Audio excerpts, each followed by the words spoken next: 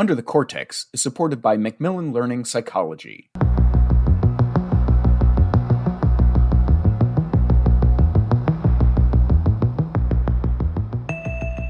David Myers is a social psychologist and professor of psychology at Hope College in Michigan. He is the author of 17 books, including psychology's most widely read textbook, which has sold more than 8 million copies worldwide. But he doesn't write only textbooks. For the last decades, he has translated psychological science findings to the general public in books on topics ranging from the scientific pursuit of happiness to the powers and perils of intuition. The Pursuit of Happiness, Who is Happy and Why, is one of these books. He just released a new book, How Do We Know Ourselves? Curiosities and Marvels of the Human Mind. This book is a collection of essays. Some are now published for the first time, and others have appeared on David's Talk Psych blog. It's our pleasure to have David Myers with us for a series of 3 episodes in which we will talk about his career and his new book. Welcome to Under the Cortex, David. Thank you so much. I'm honored to be here with you, Ludmilla. I would like to start with a quote from the preface to your new book, in which you say, "As a researcher and professor of psychological science, I am animated by 2 aims: to enable people to think smarter about their lives and to help them savor the wonders within and around us." How have these aims been shaping your career? In a big way, Ludmilla. I'm fond of an old quote by E.B. White. I arise in the morning torn between the desire to save the world and a desire to savor the world. And both of those goals animate my writing and my professional life. So I want to save the world from misinformation, from conspiracy thinking, from all that threatens democracy when people believe things that just are not true. So I hope to help my readers, including my student readers, to think critically, to base their thinking on evidence. And that's the goal of others who are communicating psychological science.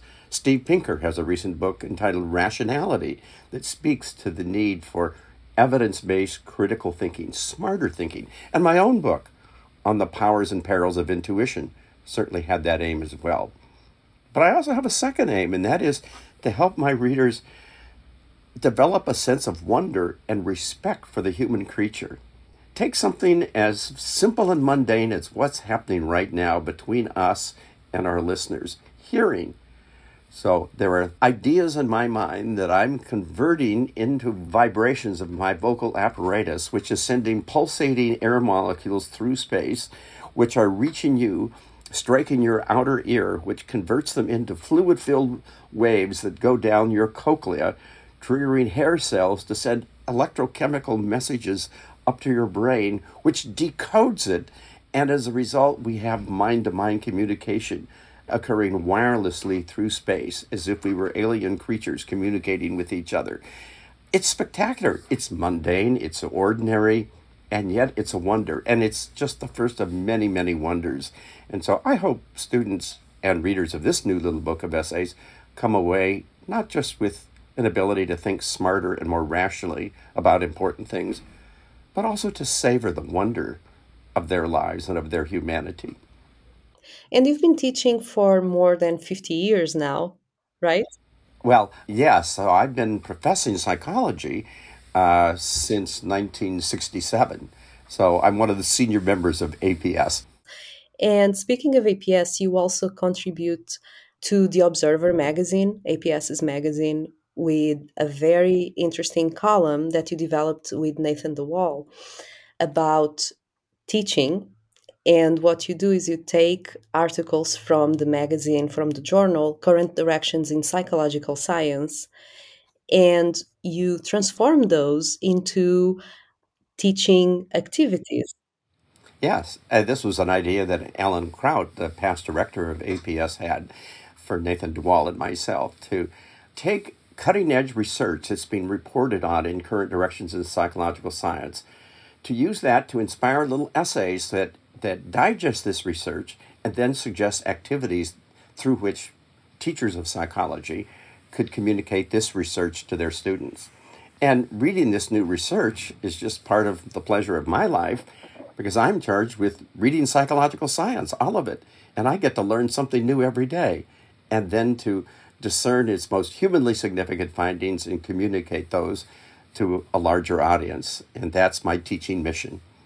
I love that. I also read all of the articles we publish in our journals and write short summaries that I hope are more digestible to everybody, to the general public. And that's the most rewarding activity I do. Yeah. So we're doing much the same thing because we're both communicators of psychological science. But you also have developed a lot of research, right? You've published dozens of scientific articles. Do you want to talk a little bit about your research? Well, just very briefly, I went to graduate school at the University of Iowa, and I began studying as a social psychology student how group discussion influences attitudes. And that led into research on what came to be called group polarization, which is the tendency of discussion among like minds to amplify or magnify or make more extreme people's opinions. And so, if, as happens today, people separate themselves into like minded enclaves on the internet or in real life, that discussion can lead to greater social polarization. And doing that research led to an invitation to attend a conference of small group researchers in Germany, where I got to know some other very distinguished social psychologists. And one of them suggested me to author a social psychology text, which was not my idea at all. And that led to an invitation to write an introductory psychology text, and that led to all my efforts to communicate psychological science. So it all began by doing research in social psychology on group polarization. And that's your research is what led to writing for the general public and also writing your blog. Yes. And sometimes writing in textbooks and digesting the best fruits of psychological science leads me to think that, whoa, this is so interesting. Other people should know about it. And that has then led to my writing about books on the scientific pursuit of happiness, which was, it seemed to me, this is really interesting research the world should know about, or about the powers and perils of intuition, or about hearing loss and the psychology of hearing, which happens to be of special interest to me as a person with hearing loss. And then to digest that research in blogs and essays, which have yielded this new book. I have a question for you. So I have read some of your more scientific work and also some of your work geared more towards the general public. Do you think is that there is a big difference between the way we communicate to students, for example, and to the general public? Are you saying, do we communicate to students differently than we communicate to the general public? In that instance, I would say generally no, because the students that I'm teaching who are taking their first course in psychology often are the general public. So I see those as very much the same, but also very different from the kind of writing we do in our professional journals when we're talking to each other. Which is more full of jargon, Yes. but also more precise and detailed because we are talking to people who know those details. Yeah, absolutely. And so when I started writing for the general public and for students, I really had to train myself in a different kind of writing voice. And I did that by reading great manuals of writing, by reading great writing, and by being mentored by a poet who was my writing coach and guided me through some 5,000 manuscript pages, helping me to develop a voice, to have a sense of rhythm and cadence, to know how to order words in a sentence for maximum impact, because it didn't come to me naturally. And I'm not saying I'm the greatest writer, but I certainly benefited from focusing on developing my skill as a science communicator, even as you have as a science communicator for APS. I totally agree, and I think it matters. So, now speaking of your new book, this book has three sections. The first one you call Who Am I? And this one focuses on the self. The second one, Who Are We? And this one explores our relationships. And finally, the third section, What in the World, takes a psychological eye to the larger world around us. So I figured we could talk about each one of these sections in each episode of the 3 in this series. So let's start with Who Am I? And in this section, you discuss things like the amazing power of attention, fearing the right things, the knew it all along phenomenon, also known as hindsight bias, judging others and judging ourselves, among other topics about the self. But unfortunately, our time is limited, so I selected one chapter for us to talk about. And of course, I chose the chapter that gives the title to your book, How Do We Know Ourselves? So here you focus on our actions and how our actions reveal who we are and how it's by observing them that we can achieve self knowledge. Yes, and that actually was inspired by Cornell University social psychologist Daryl Bem, who some decades ago proposed a theory he called self-perception theory. And it's an answer to the question, how do we know ourselves? And the answer is, partly we know ourselves the way we know other people. How do we know other people? We observe their behavior and their words, and we infer what their attitudes must be. And so likewise, said Bem, we observe our own behavior, which can be very revealing, even to ourselves. So if we're uncertain of our views, we observe our actions, we observe our words in groups, and then we infer how strongly we must feel. So hearing ourselves talk and observing ourselves acting gives us clues to who we are. That's one way we know ourselves, said Daryl Bem. You mentioned a specific experiment about hearing. Do you want to talk about that one? Yeah, well, that's just one of several lines of research that gives some support to self-perception theory. And this research referred to was done in Sweden at Lund University by Andreas Lund and his colleagues. And it's a clever experiment that asks, if you said one thing, but you heard yourself saying another thing, what would you think you said? And so in this simple experiment, what they did is use a headset to allow participants to communicate with them and to hear what they were saying in their own voice as they read the names of various font colors. So, for example, if they saw the word green in a gray color, they were to say the word gray. But then, after doing this on a few trials, the wily researchers occasionally would take the participants' previously recorded voice saying an incorrect word such as green. So people were saying the word gray, that was what was coming out of their mouth, but simultaneously they heard their own voice saying green. So what would they think they said? And surprisingly, on 2/3 of the trials, people experienced the inserted word as what they had actually said rather than what they actually said. A nice example of their knowing themselves by observing themselves rather than by what they'd actually generated. Mm-hmm. But this is valid also for emotions. The way we feel something has a lot to do with what our muscles do and how we perceive them acting. Absolutely. And so that's illustrated in research on, well, for example, the facial feedback effect. If you can induce people to make a frowning expression by telling them to pull their brows together so you can attach certain electrodes, they then find cartoons less funny. They're in a grumpier mood. Whereas if you could manipulate them into a facial expression of smiling, they feel happier. And this has been done in one famous experiment that invites people to hold a pencil or pen with either their teeth, which activates their smiling muscles, in which case they feel happier than if they're holding that pen with their lips, which activates the frowning muscles. So it seems that when frowning, we feel sadder. When scowling, we feel angrier.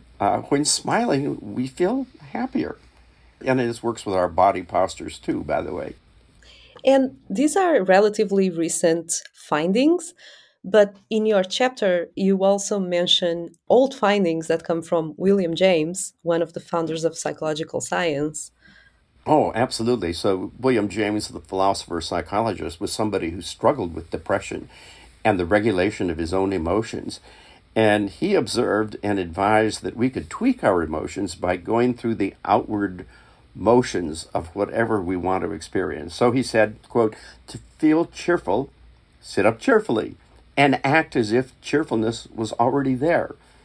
And Darwin, by the way, had the very same idea that outwardly expressing an emotion intensifies it. And our listeners can experience this. After this podcast, get up, walk down the hall, and do it either with short, shuffling steps and their eyes downcast, or take long strides with your arms swinging and your face high, and see if you can't feel the difference inside you from observing your own behavior, what Daryl Bem called a self-perception effect. And knowing ourselves is so important that it will also sometimes increase our empathy toward others. Absolutely. So the way to experience what somebody else is experiencing is to mimic what they're doing, to mirror their expressions, to synchronize our movements with theirs. So to some extent, we do this naturally. We call it emotional contagion. But if you want to feel what another is feeling, mimic their posture, and that will help you empathize with them and will help them understand that you are doing so, that you are empathizing. So it comes back to the basic principle that our expressions, our actions can be self-revealing.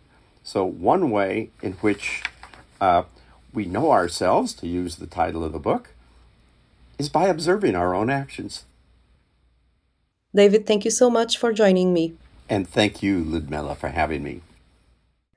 This is Ludmila Nunes with APS, and I've been speaking to David Myers, author of the book How Do We Know Ourselves? Curiosities and Marvels of the Human Mind. Today we talked about knowledge about the self.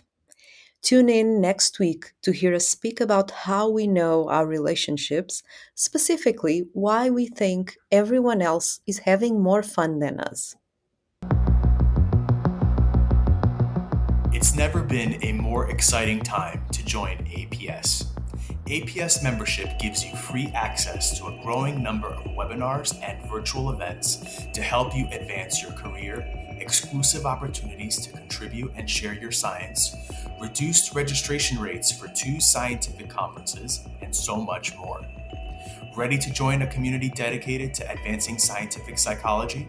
Visit member.psychologicalscience.org to learn more. Macmillan Learning's Achieve for Psychology sets a whole new standard for integrating assessments, activities, and analytics into your teaching. One way Achieve does this is through new goal setting and reflection surveys. Pre-built and easy to assign, these surveys help students define and attain their own personal goals for the class, while giving instructors insight into each student's academic skills and emotional well-being. The goal setting and reflection surveys are just one tool in Achieve's suite of reports and insights, and another example of how Achieve goes well beyond just delivering first-rate class-to-class course materials. For a preview of Achieve for Psychology, go to macmillanlearning.com/psych sessions.